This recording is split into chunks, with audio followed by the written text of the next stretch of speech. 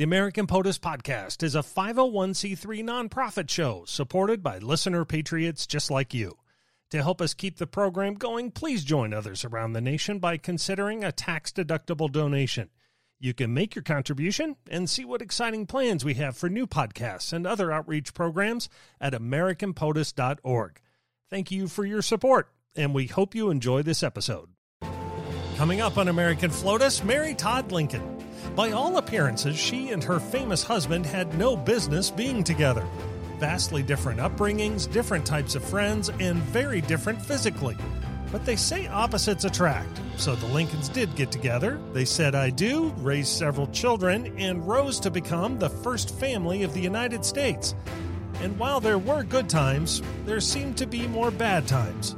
Losing children, losing a husband, and losing her freedom. The tragic life of the very consequential First Lady Mary Todd Lincoln on this episode of American FLOTUS. I'm Scott Brunn. With the help of historian Alan Lowe, we're uncovering our country's first ladies and their enduring impact within the White House and around the world. In each episode, we're joined by the nation's top historians, authors, experts, and others to reveal the most compelling moments from these extraordinary women. To help us learn more about the dynamic and somewhat controversial Mary Todd Lincoln is historian and journalist Jason Emerson. He's put together 8 books on American history, has published several articles and reviews in both scholarly and popular publications, and has appeared on several TV programs, including Book TV, American History TV, and the History Channel. He's also worked as a National Park Service park ranger at the Lincoln Home National Historic Site. So he definitely knows his stuff when it comes to First Lady Lincoln. Jason, thanks for joining us on American FLOTUS. Welcome. Oh, thank you so much for having me. You make me sound very impressive. Jason, you are. It's great to talk with you again. Yeah, it's great to be with you. Absolutely, Alan. Rereading The Madness of Mary Lincoln, which of course I'd read years ago, just reminded me of how wonderful this book was. And I want to jump right into this story. But before we get to the time when Mary was our first lady, can you tell us a bit about her youth in Kentucky? And specifically, was there any indication then of the emotional issues she would show later? Absolutely. Yeah. Mary's youth is really fascinating. And you know, when historians talk about her, they typically stick to her time with Lincoln or her time starting in Springfield. They don't always go back to her childhood. And, you know, that's interesting because if you want to know who Mary was, who anybody is, you know, you look at their formative years as a child. So Mary was one of 14 children, 6 from her mother and 8 from her stepmother. So you think about this in Lexington, Kentucky, this big old house, kids of all ages running, screaming, needing diapers changed. There's slaves everywhere. Her father's got business happening.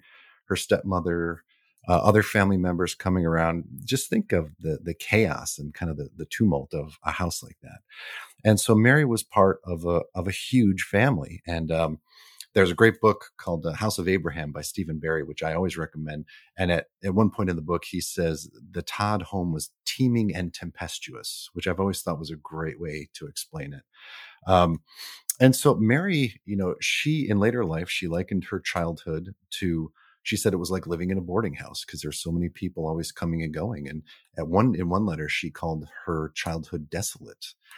You know, her mother was dead. Her father was busy. 14 kids, and she did not get along with her stepmother at all.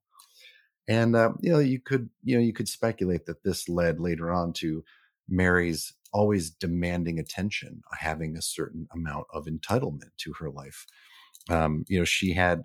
She was considered a wonderful, heartfelt, loving woman, simultaneously a woman with a very quick temper, a very sharp tongue, who could be mean and rude without even thinking about it. And this was all part of growing up in that house. And she didn't even really have a mother. She was raised by the black servant, Mammy Sally, which, you know, that kind of gets in later to her relationship with Elizabeth Keckley, the dressmaker in the White House. So, you know, lots of things going on in her early years in Kentucky. And there are indications of Mary's later emotional issues.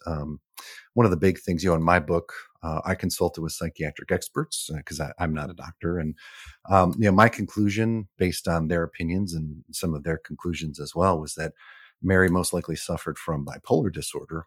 And her cousin once wrote that when Mary was a child, she said she was much like an April day, sunning all over with laughter 1 minute, and then the next minute crying as though her heart would break.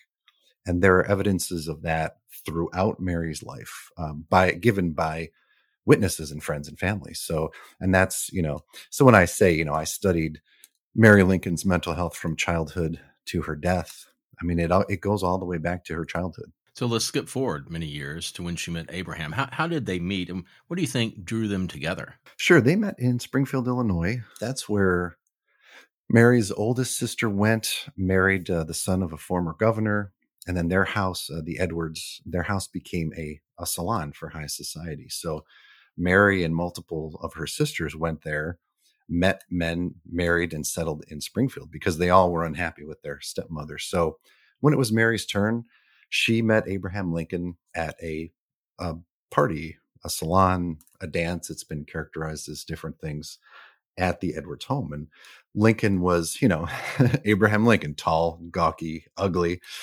Didn't really fit in. He didn't really know how to speak to a woman. He's very, backwoods, down to earth. And, he'd be off by the punch bowl telling jokes with the guys.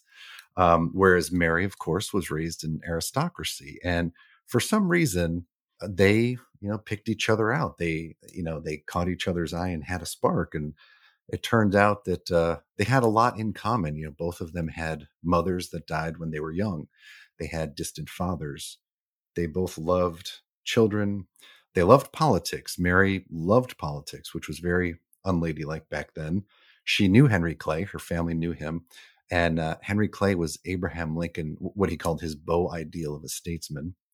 And they also they loved poetry and literature and books. And so they actually had a lot in common. And, there's many different stories of when they met that, they were at a dance and Lincoln walked up to her and said, "Miss Todd, I'd like to dance with you in the worst way." And after they were done dancing, she said to her sister, "And he sure did."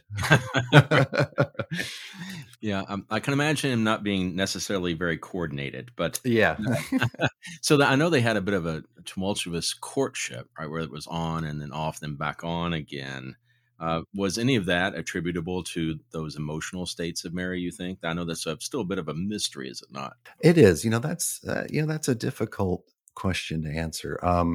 Mary was courted by all of the most important men in Springfield. I think it's something like 5 future United States senators, including Stephen A. Douglas, as well as her future husband, Abraham, who became the president. And she was very sought after. But I think at this time, she was very temperamental. She had a great emotional instability, or maybe we could just say she was mercurial. But she was also kind of haughty and entitled, as she was in the White House. And they got along quite well. But then it seems like the more Lincoln got to know her, the more he kind of felt like she wasn't really the one for him. He didn't always like the way she treated people, didn't always like her sharp tongue and her sarcastic wit. And then there are stories that he fell in love with Mary's cousin, Matilda Edwards, who also came to stay at the Edwards home. For years, I didn't buy that story about Matilda Edwards, but Michael Burlingame had a book that came out recently, An American Marriage. And quite honestly, that book changed my mind about a couple of things. And one was the Matilda Edwards issue. And basically, Lincoln kind of fell, quote unquote, in love with Matilda. And I think also because he was kind of getting tired of Mary Todd in a certain degree. But then, Matilda didn't want anything to do with him. And then, after a year and a half apart, it's kind of the same for all of us. You break up with someone and then you realize, maybe I shouldn't have done that.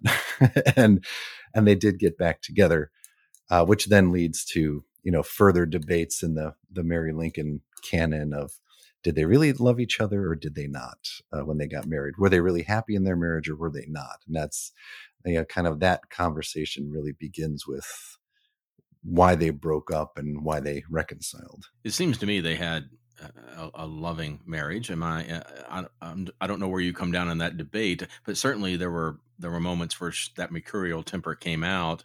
So I guess where do you come down in that debate in terms of the the level of affection in this marriage? And also, how did Abraham then deal with those outbursts from Mary once they were married and living there in Springfield? Sure. Yeah. I think that, I do think that they loved each other very much. When you think about, we all change throughout our lives because of, our age, our circumstances. When you buy a house, when kids come along, you change a job, whatever.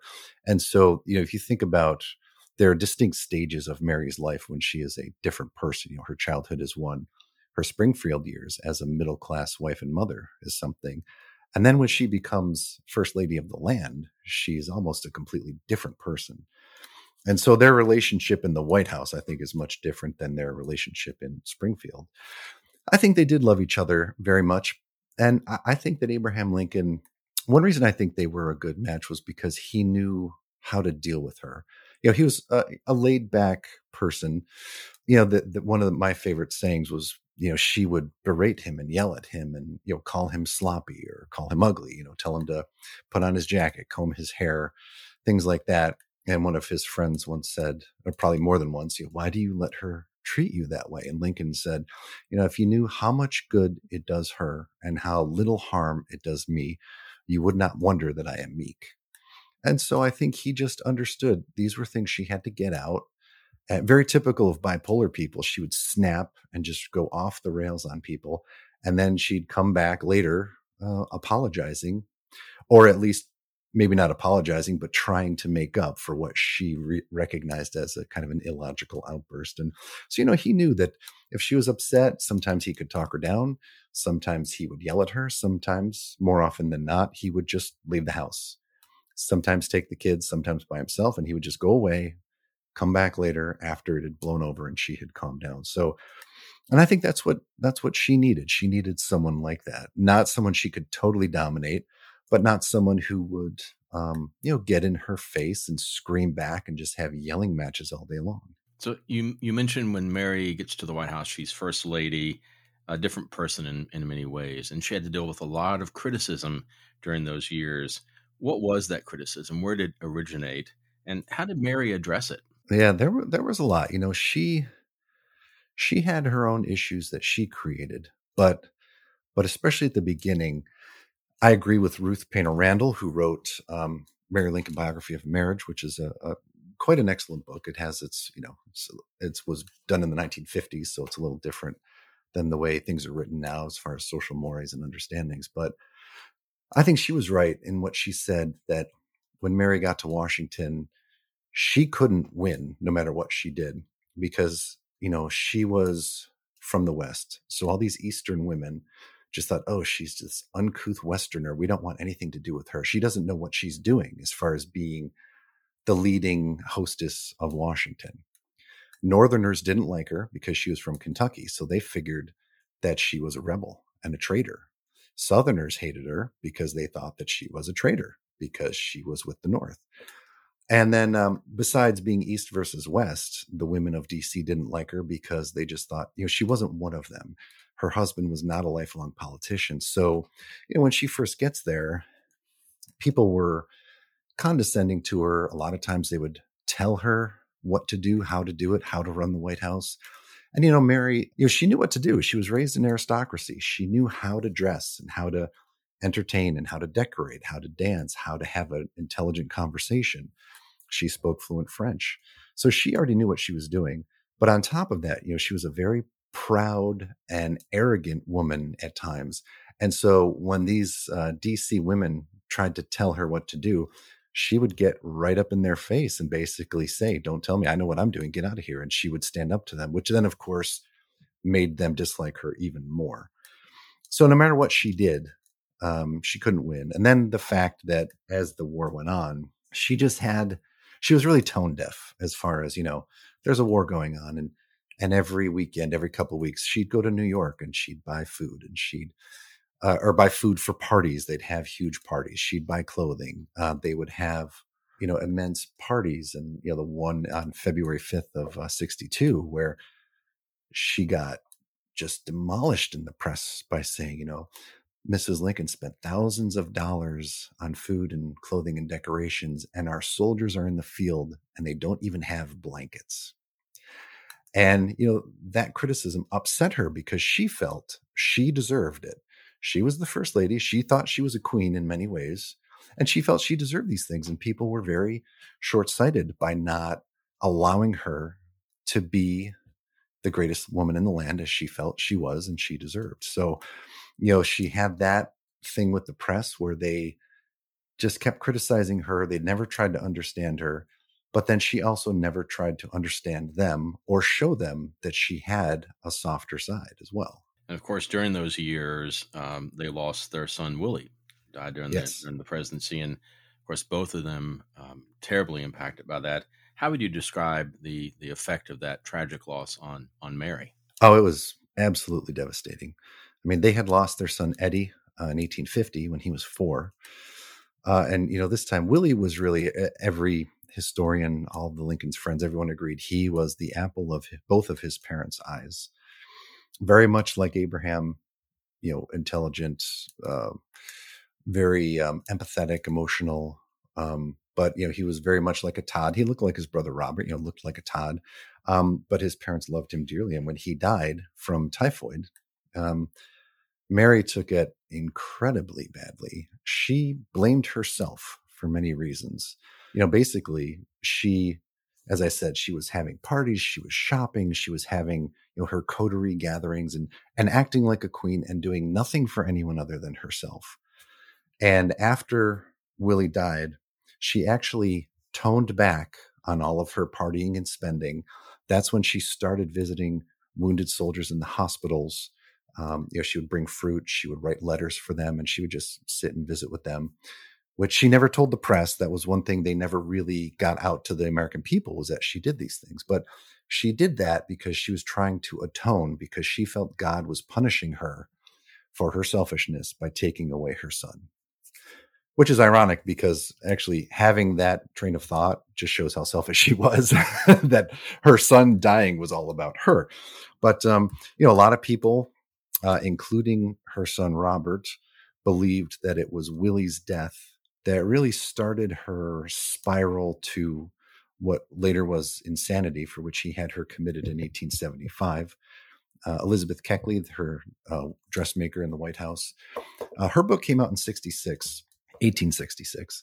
And so there's a lot of things in there that I really believe are true. When you get into the whole world of Lincoln books, the longer you go away from Lincoln's death, the more people try to write themselves into his story and his legend. So you can't believe everything you read. But Keckley, writing so soon afterwards, and as she said, she wanted to help Mrs. Lincoln by getting the truth out.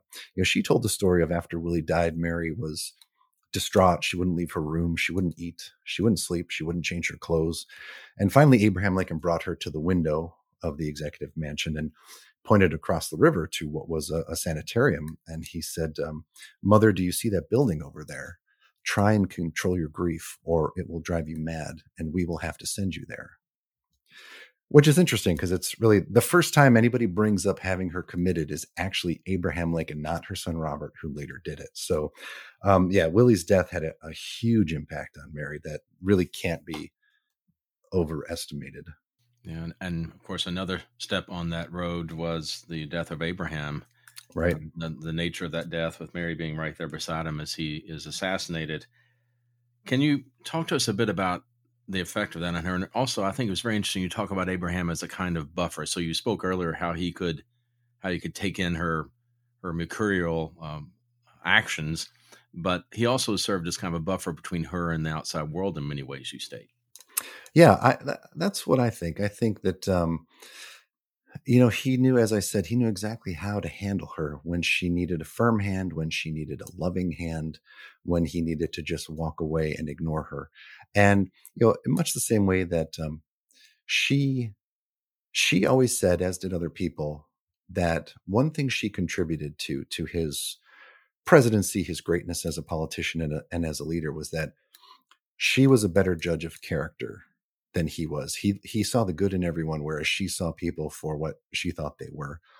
And so she would look out for him in that way. And I think Lincoln did the same thing, as far as, who he would allow within their circle, or whom he would or would not talk to, keep her away from people, try to keep the home life on an even keel so as not to upset her. When Mary was deathly afraid of lightning and thunderstorms, and he'd be out traveling the judicial circuit, so he wouldn't be home, but he would hire a neighbor boy to come stay with her until Robert was old enough. Occasionally he'd try to come home, but not really. He usually stayed out there all the time. But so I think he knew exactly how to treat her. And she once wrote in a letter, she said, Mr. Lincoln was from my 18th year husband, lover, father, brother, all to me, truly my all. And I think that's true. He treated her on all those different levels, which is what she needed. And I think that definitely helped kind of anchor her to sanity. When she was getting out of control, he would put her back in place with a loving hand, not in a horrible, forcible in a forcible way like that. And so when he died, then she immediately clung on to Tad, their youngest son. And then when he died, Mary really had nobody left, because Robert was, he was an adult, he was married, he had kids, he had a job. He couldn't give her that attention. She demanded attention all the time. So then she was adrift, and that made things much worse. So I wondered, when she returns to Illinois after the death of Abraham, she was not treated well by the public. It seemed to turn against her. Why was there not more sympathy and support for the wife of a martyred president? Yeah, I believe that was Mary's own fault, because of the way she treated people. When she was first lady, she felt like she was the queen, and she treated people that way. They were all beneath her. Senators, congressmen, regular people, everyone was beneath her, including reporters. So, after her husband died, all of these people that she had berated and condescended to and ignored, suddenly she wanted help from them. She wanted to get a pension. She wanted to get the remainder of her husband's salary. She wanted, fundraisers throughout the country to pay for the rest of her life. And nobody wanted to help her because of the way she had treated them for 4 years. So Congress didn't want to give her a pension. The media didn't like her, so they reported on nothing but negative news. And so when she went back to Springfield, there are so many reminiscences. There was one, I forget the gentleman's name, but he said, "Oh, everyone in Springfield, we loved Mr. Lincoln. He was one of us. He was a wonderful man. Mrs. Lincoln, well, that's a different story that I don't really want to talk about." So, Wow. And that was, and she did treat people badly in Springfield, not the same as at the White House. But again, she was, a bit entitled and haughty in certain ways. And so it's all about how she treated others. And then when time came that she needed other people, they were not interested in helping her because she had never really helped them. So you mentioned Robert Todd Lincoln, the eldest son, earlier. So can you remind us where had he been during the war, and how did he step in now to assume leadership of the family after Abraham's assassination? Sure, yeah, Robert, he was in Harvard College. He went there in 1860, and he was there from 60 to 64. Now, the minute Fort Sumter was fired upon, he wanted to enlist in the Army, but his parents wouldn't let him because Mary was terrified that he would be killed, because Eddie had died in 1850 and she couldn't bear the thought of losing another son. And Abraham Lincoln, this is one place where he acquiesced to her, sheer terror of this, even though both he and Robert just got excoriated in the press. Abraham Lincoln, he'll send other kids to die, but not his own son. And Robert's a shirker and a coward because he won't go to war. And so when he graduated, he tried to join the Army. His parents said no. So Robert went to law school at Harvard for 1 semester. So finally, as the war is winding down, he was, kind of badgering his father until his father said yes. And he put him on Grant's staff as an assistant adjutant general of volunteers. So Robert was in the Army for, I think it was 2 or 3 months. And he was on Grant's staff. And he would run messages sometimes between the lines. Whenever his father, the president, would visit, Robert was always his kind of guide and liaison around headquarters. Robert was at the Siege of Petersburg. Robert was actually present at the surrender at Appomattox, and he was personally presented to General Lee. And, later in his life, Robert died in 1926. He was often remembered not only as Lincoln's son, but also as one of the last living people to be present at the surrender at Appomattox. So, at the assassination, Robert suddenly became the head of the family. So he resigned from the military. He was going to stay in D.C. and study law there. He was probably engaged to marry Harlan. It's unclear, but I think they were engaged. And he dropped everything. At that time, he became the head of the family. So he took charge of everything. They moved to Chicago. He lived with his mother and Tad for a while until he just couldn't bear it anymore and got his own apartment. But he studied law out there. He broke up with his girlfriend, although they reconciled later. And Robert, he was miserable because he had a life planned out and it was completely destroyed, and he had to change it to do his duty as the oldest son. And as the oldest son with a mother who began to more and more manifest some serious behavioral issues, particularly, as you said, after the death of Tad in particular. How did that descent manifest, and what did Robert do to try to address those growing concerns? Yeah, well, Mary's, her mental state, it was always fluctuating. And really after, Willie, then Abraham, and then after Tad, it was deteriorating. Mary had many symptoms. One of her symptoms, which personally I don't put a lot of stock in, even though it is a symptom, was monomania, was spending tons of money on things she didn't need and didn't use. I don't really blame her for that. I mean, sometimes if I get sad, I buy too many books. Absolutely. I'm right there with you. Yeah. But Mary had serious issues. She had delusions. She had hallucinations, paranoia. She thought people were following her. She thought that cities were on fire or were about to be on fire. She was in Robert's house during the Great Fire of Chicago, and she was never in danger, but she saw it all happen. And after that, she had this amazing fear of fire all the time.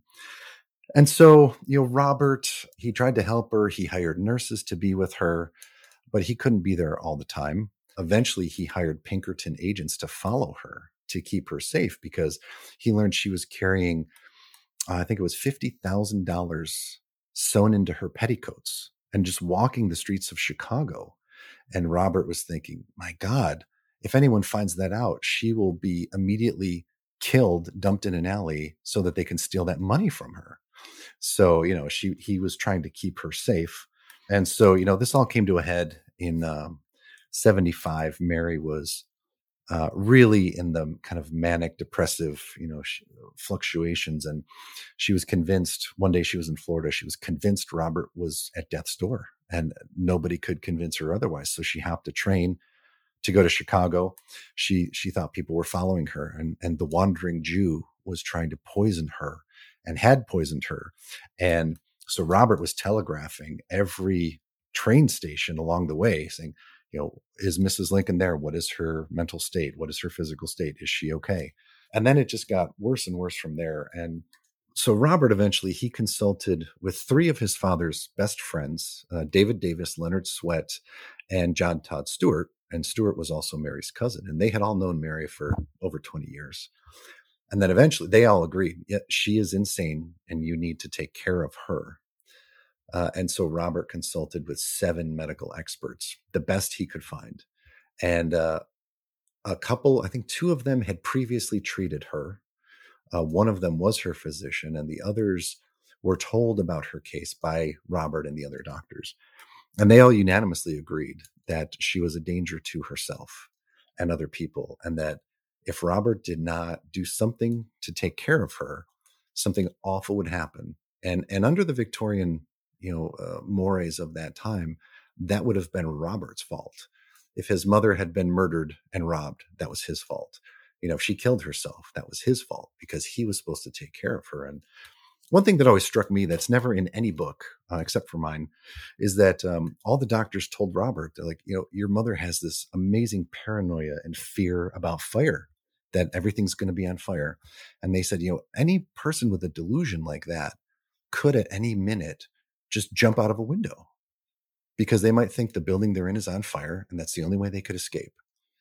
And if she did that, obviously she would die if she's in a big hotel. So everyone agreed that Mary was insane. Robert had to do something. And under the law at that time in Illinois, the only thing he could do was to have her arrested and brought to trial for insanity, which is ultimately what he did. What was that trial like? Was it a fair trial? How was that put together? Yeah, it was, it's interesting. Nowadays we wouldn't think it's fair, but back then it was fair. Just a few years before that trial, a new law had been passed. So before that, any woman or child could be institutionalized for any reason by a man. And the reason only had to be, yeah, she's crazy. And they'd lock her up. And so that got changed just a couple of years before Mary's trial. So under the new law, a woman or a minor had to be brought to a trial, a jury of 12 of her. I mean, it was all men, but 12 of their peers. And at least one of them had to be a doctor. And so they went to court, and there were lawyers for both sides. Well, actually, technically, Mary did not have to have a lawyer at that time. It was not an automatic right, but Robert and Leonard Swett and David Davis made sure that she did have a lawyer, so that no one could say later that they had railroaded her into the asylum. So under the law, she was supposed to be arrested, taken to court in handcuffs, which Robert was going to allow to happen because he was following the law. And Leonard Swett said, no, we can't do that. It's your mother. It's Abraham Lincoln's widow. So he spent a couple of hours talking her into the courtroom. They had a lawyer there, Isaac Arnold, who was a friend of Abraham Lincoln.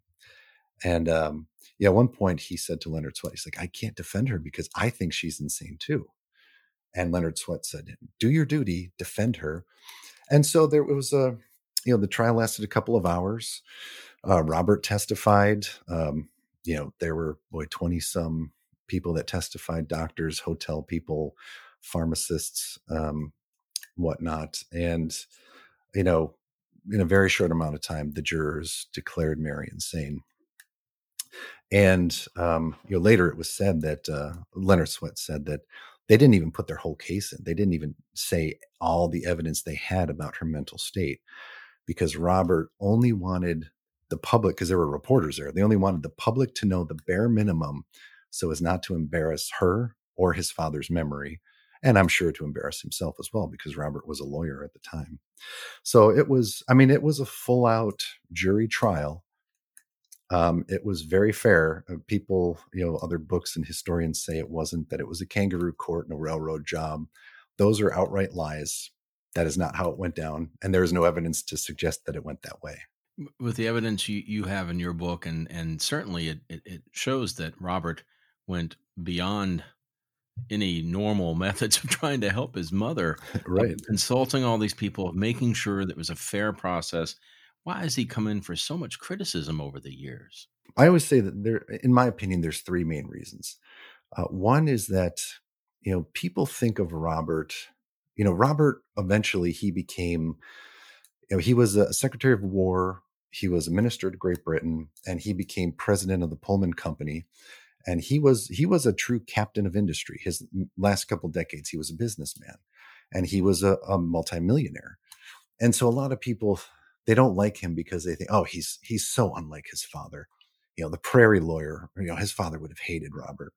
Well, no, Abraham Lincoln was a corporate lawyer. I mean, he defended railroads.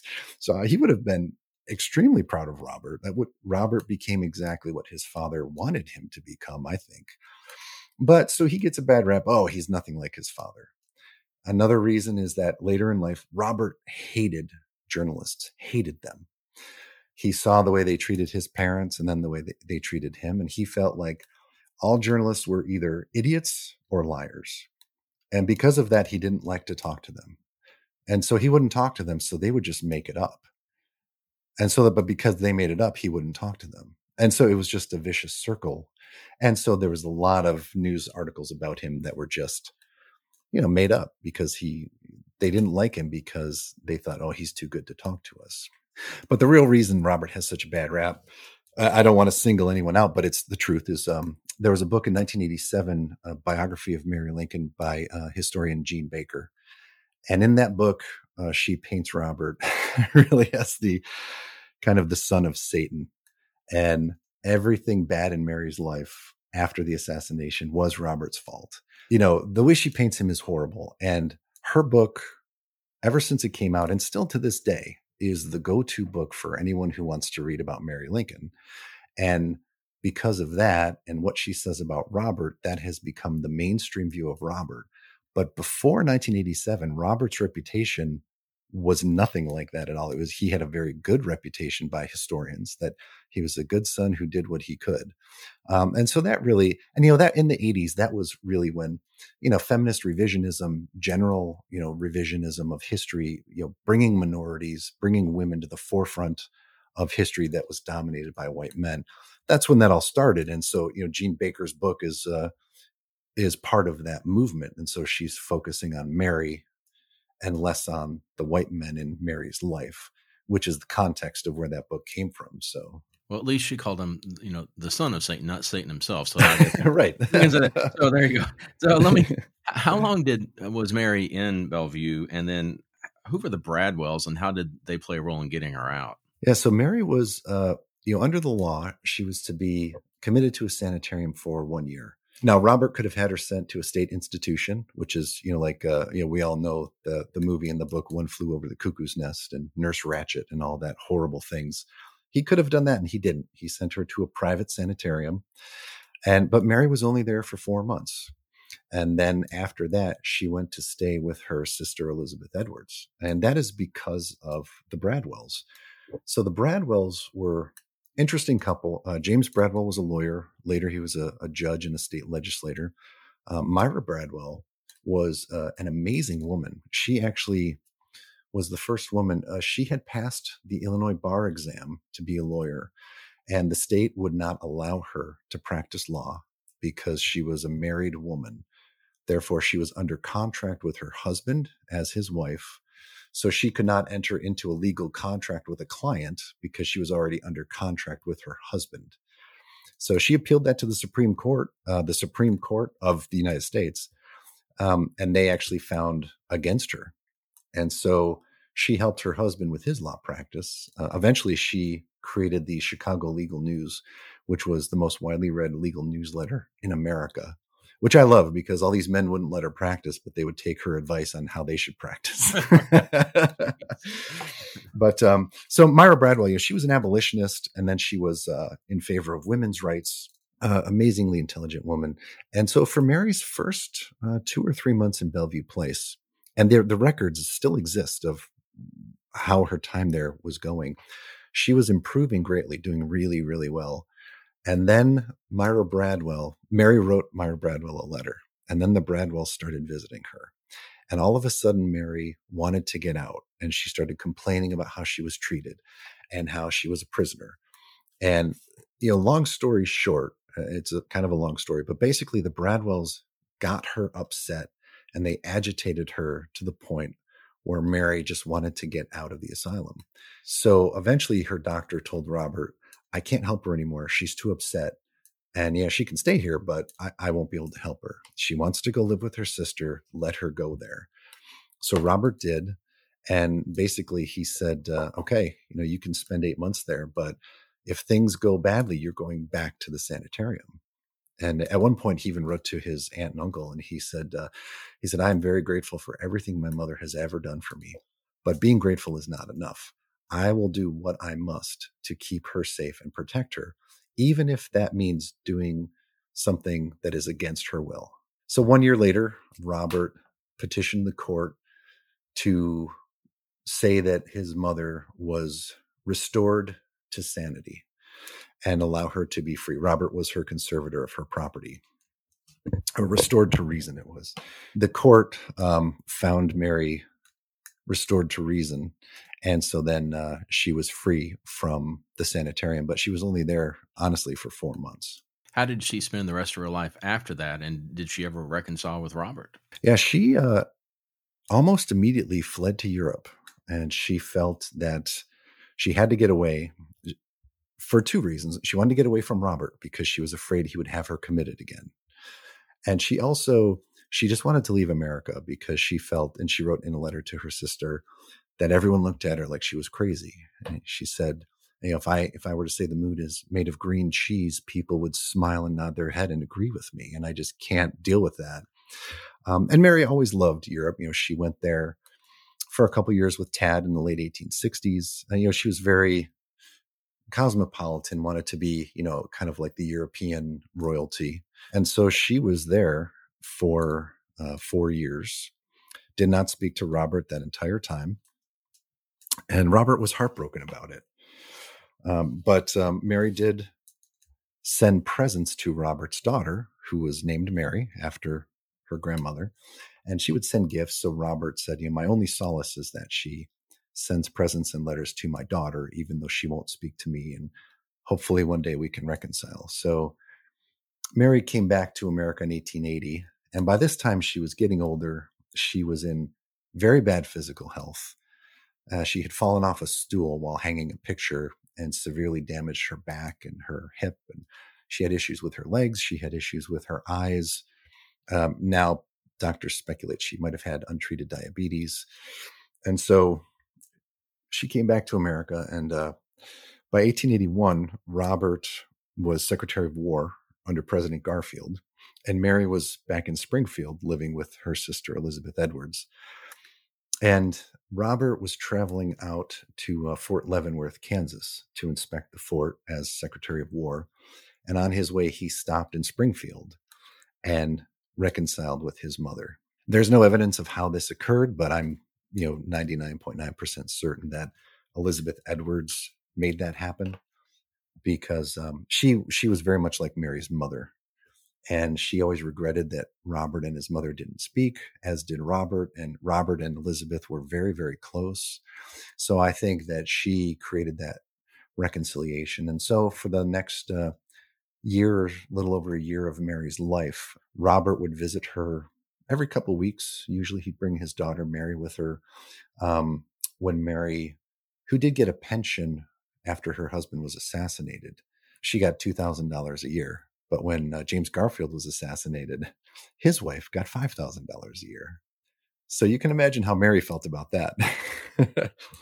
So she petitioned to get hers increased. And actually, Robert and his wife, whose name was also Mary, they worked very diligently behind the scenes in Washington to get his mother's pension raised, which they did ultimately. Did the bipolar disorder manifest in Europe or when she came back to the States? Interestingly, it doesn't seem like it did to any serious degree. So when she was in Europe, not a lot of letters exist from her time there. The ones that did exist are all about her money and financial matters. And then the letters that I found that are part of my book, those are actually a little bit more personal, but those are all very sane and cogent and rational letters. And she was taking care of her money. She wasn't overspending. And so, a lot of people who defend Mary say, well, see, that just shows she was never crazy. Robert railroaded her. He was trying to steal her money. And I disagree. I think it shows that her time in Bellevue Place helped her. I think that it showed her she needed to be a little better with how she acted. But I also think it put fear in her that if she didn't act the way that was, so-called normal, that she would be committed again. So there's definitely some self-interest in there. But Mary did have a lot of quirks. She still did buy things. She wouldn't use electricity, even though there was electricity by then. She would only use candles. She wouldn't use gas lighting because she felt that gas lighting was the devil's handiwork. And, sometimes she would sit and have conversations with her husband, who, of course, wasn't in the room. She only slept on one side of the bed because the other side was Mr. Lincoln's side. And so, supposedly like the kids of Springfield, they'd walk by the Edwards home. And, oh, that's the crazy old lady lives up there who only lights candles. And, but part of her mania for clothing still existed. She had, I don't remember the number. I think it was like 68 trunks full of clothing that she traveled with. And her sister, Elizabeth, got upset because it took up an entire room. And Mary was always, she said she's always too ill and too tired to visit, to socialize, to take a carriage ride. But she would spend all day, every day, going through every trunk, unfolding and refolding every piece of clothing or jewelry or whatever was in the trunks. And, Elizabeth said, well, if she's too tired to do this, how come she can do that all day long? And Elizabeth got upset because her maid quit. Her maid lived in the room underneath the storeroom, which had supposedly 8,000 pounds of Mary's trunks, and the maid was afraid the floor would collapse and kill her. Oh my gosh. So she quit. And so Elizabeth was upset. She blamed Mary for that. So Right. Now, you mentioned letters earlier, and you fulfilled the dream of many a historian by discovering the long lost insanity letters of Mary Lincoln. So, can you tell us what yes. those are, how you found them, and why they're so very important? Oh yeah, that was a great day. Yeah, so for I've been studying Lincoln now for over 20 years, and the and his family, and the tale of what have been called the lost insanity letters of Mary have been well known, and been sought for close to 100 years now. And those were, it was known that Mary, when she was in the sanitarium, she had written a score of letters to Myra Bradwell and other people, but those letters had never been found. So the question was, what did those letters say? Did they show that she was literally insane, or did they show that she was completely sane and she was railroaded into the asylum by Robert, who wanted to steal her money, or by her husband's friends who just wanted to get rid of her because she was annoying and noisy and embarrassing to them? What did the letter show? And so, there was, I think, at least 5 other historians who had tried to find these letters, and they wrote about it in their books.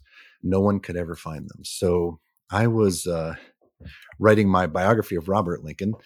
That was actually the first book I ever contracted for, even though I think it was my 3rd book published, because it took me almost 10 years to do it. But so I was researching Robert. I was at his house, Hildene, in Manchester, Vermont, which still exists today. It's a private historic site.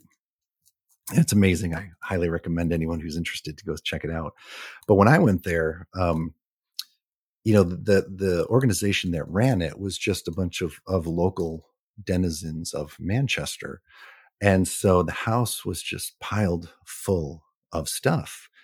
And they kind of had a cataloging sorting system, but not really.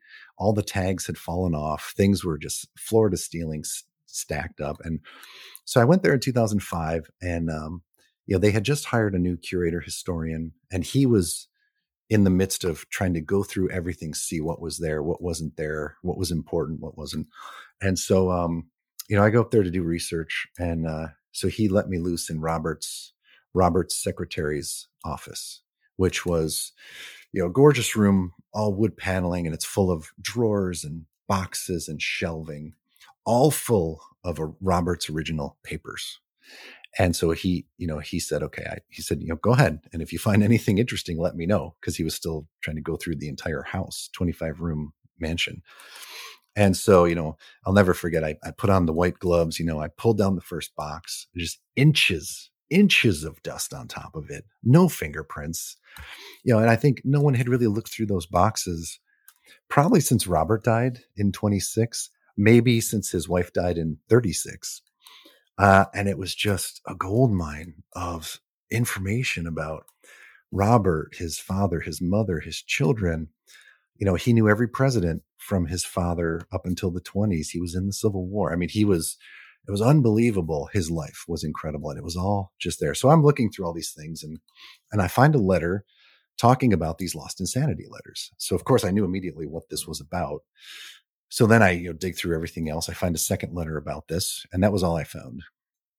So then those got me on the trail. And it turns out that these letters I found showed that after Robert died, Mrs. Myra Pritchard, who was Myra Bradwell's granddaughter, she had these lost letters, and she wrote a book about them.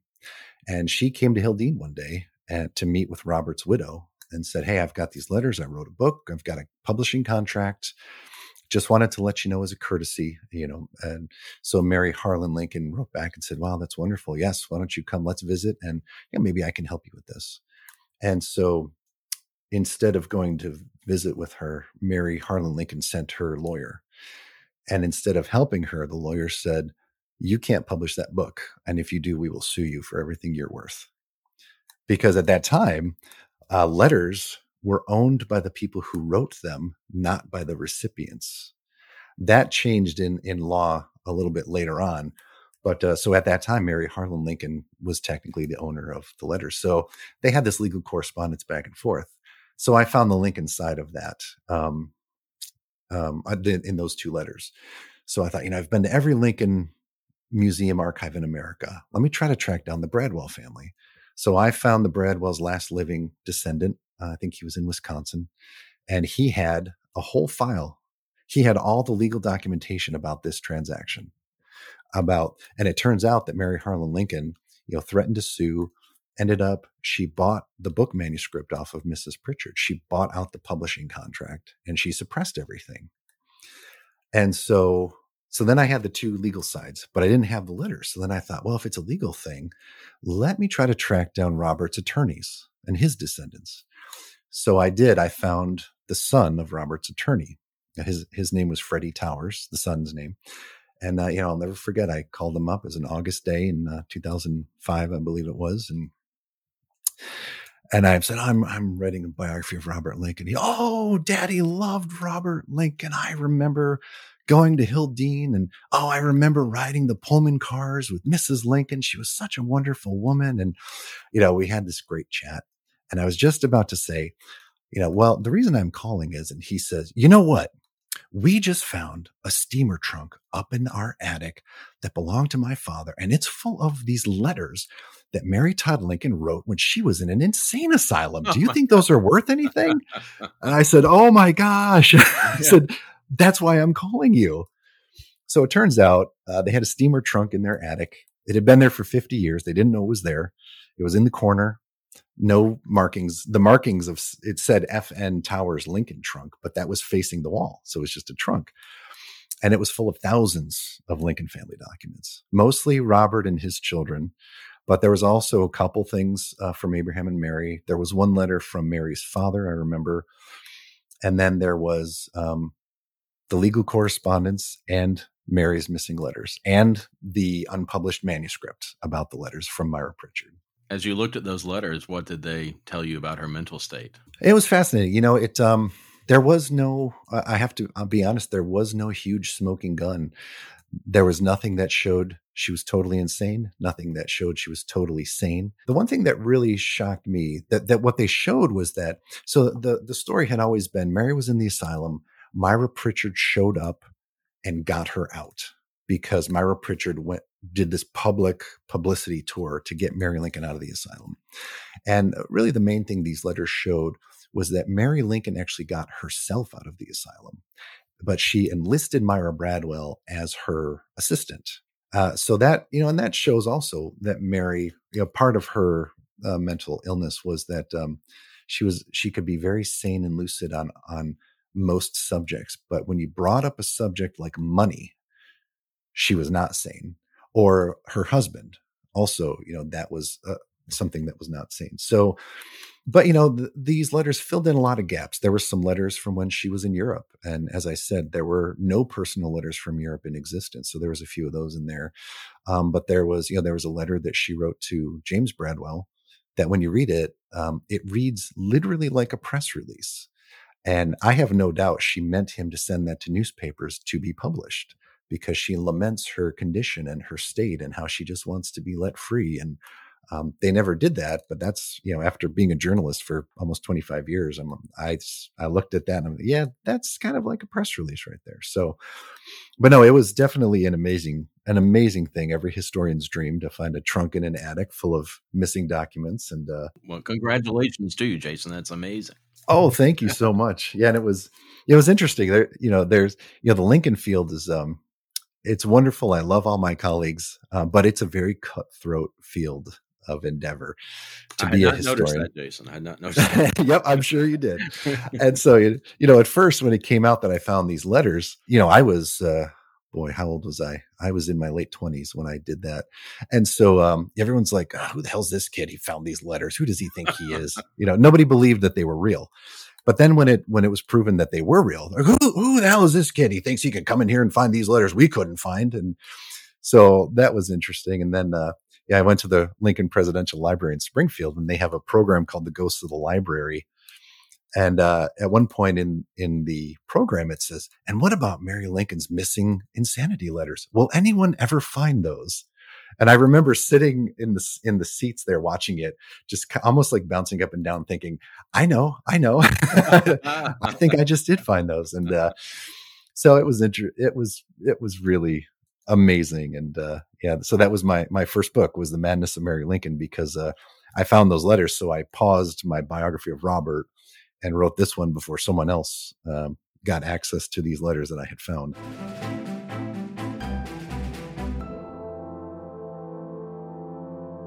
All right, Jason, aka Indiana Jones. Could you finding the lost treasure? I'm impressed. I know.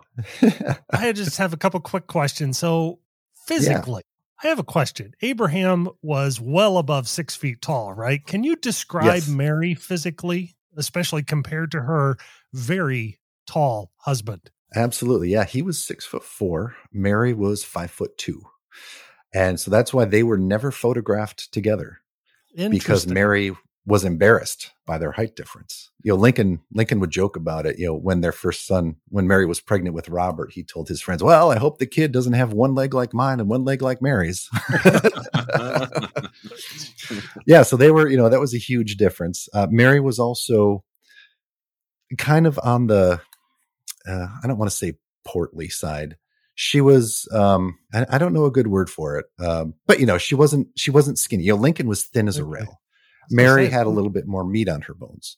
And so there was also that difference as well. But, Mary was considered, gorgeous at the time, which is why she had so many suitors in Springfield. And Abraham was not. Yes, Abraham was not. As he once said, someone accused him of being two-faced. And as he said, if I had another face, do you really think I'd wear this one? I tell you what, these two are completely opposite in just about every way.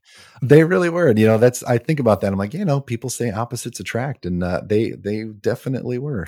I guess so. Mary is such an essential and tragic part of our civic history.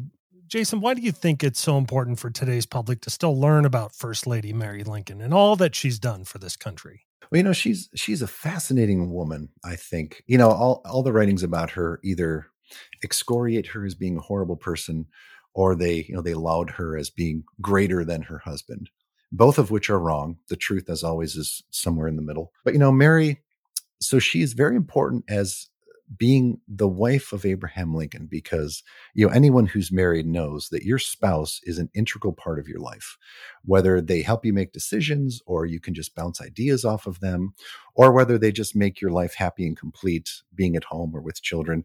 I mean, just being a spouse is an incredible part of anyone's life. And so, Abraham Lincoln is the one everyone's interested in. So you can't fully understand who he was unless you understand who Mary was and who they were together as a couple and how they impacted each other. I also think that Mary had some very severe mental illness. And, when I was writing my books on her, I found 14 members of the Todd family who had mental illness. So it was a Todd family trait. And so looking at her, and, through the years, as I wrote books and articles and did talks, I would meet a lot of people who had bipolar disorder, or who had loved ones with bipolar, or, I was connected with the National Association of Mental Illness and all these things. So, Mary is a brighter example than most, because she is a historical figure that we can understand a little bit about. She had 13 years of schooling, more than most men. She was an incredibly intelligent, woman who knew exactly what she was, ahead of her time in many ways. But, she had serious problems. And so we can look at that and also understand, that there is a human side to mental illness that sometimes can be forgotten. A lot of people say Mary was, like co-president, like Lincoln's greatest advisor. Hillary Clinton 150 years too soon. I disagree with that. There is no evidence to support that at all, but people like to say that. But that also puts a light on the role of a first lady. Should she be the head hostess of the White House, or should she be a co-president? They're different back then from what they are today, so that's an interesting light as well. Well, listen, your book was fantastic. What's next for you, though? Give us a sneak preview of what's up with you. What can we look forward to? Sure. Well, it's been a while since I was on a book, and I just started a new one about 6 months ago. And so my tentative title is This Reminds Me of Father: Abraham Lincoln as Seen, Remembered, and Honored by His Oldest Son. And so in my, 10 or so years of writing my biography of Robert Lincoln, I've got thousands of pages of his letters from across the United States. And Robert, he wrote so much about his father. People think he didn't know about his father's life and he cared even less, which is completely untrue. Robert knew great details about his father's life. And although he never wrote a book or articles or spoke about his father, he wrote about him all the time in his personal letters. And there are things in there that no one's ever written in any books.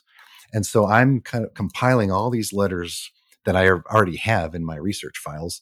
And so I'm putting those into a book so we can really understand Lincoln, the man, much deeper through the eyes of his oldest son, who was 21 when his father died. So he was, he remembers everything about his father, but he's been really ignored by historians. So, I'm working on compiling all those and typing them in right now. And I'm trying to decide if I want to make it, narrative and focus on a certain group of letters, like Ronald White just did in a book about the writings of Abraham Lincoln, or if I want to just do a straight up, here's all the letters, do a little intro at each chapter, and just kind of have, almost like just a collection of letters, which I don't want to do that, but it might be the easier way to do it. I've got so many letters that have so many great things about Abraham Lincoln in them that I can't wait to share with people.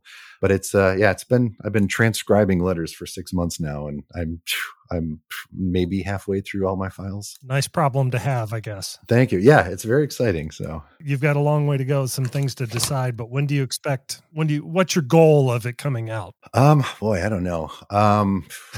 Yeah, as soon as possible. I think realistically probably wouldn't be out till 2024 at the earliest, because I have to, I actually don't, all my books have been university presses, so I've never needed an agent, but I want to get an agent this time and pitch to the big commercial presses, because I'd like to actually see my books in stores and make money off them. So after I transcribe, then I have to start writing, and then I have to pitch agents. And just writing a whole book proposal is an art unto itself, which takes a while. So unfortunately, it'll be a while yet, but I'm going to try to get this done as soon as I can. But I work fast, so hopefully it'll be just maybe a couple of years. Well, Jason, you've been a terrific guest. We've really enjoyed having you on. Hopefully you had a good time on American Flotus, and you'll come back again Absolutely. soon. Oh, thank you so much. This has been great. I really appreciate it. As you can probably tell, I could talk about Mary and Abraham Lincoln all day. So I appreciate you having me on, and I'd love to come back anytime. Thanks for listening to this episode of the American Flotus Podcast. We'd like to thank author Jason Emerson for joining us to talk about Mary Todd Lincoln. More information on all of his work can be found on AmericanFlotus.org. And we would like to thank all of you that have made a tax-deductible financial contribution to support this podcast. In addition to this show, your generosity helps us develop new groundbreaking podcast shows and revolutionary outreach programs, offering clarity and perspective to today's political conversations. If you'd like to contribute, it's easy. Simply visit AmericanFlotus.org. We appreciate your help. American Flotus is produced by American History Studios, graphic design by Proudler Design, and original music score by Jonathan Clark Music. Finally, it's our last word from Mary Lincoln. Quote, "I would rather marry a good man, a man of mind, with a hope and bright prospects ahead for position, fame, and power, than to marry all the houses, gold, and bones in the world."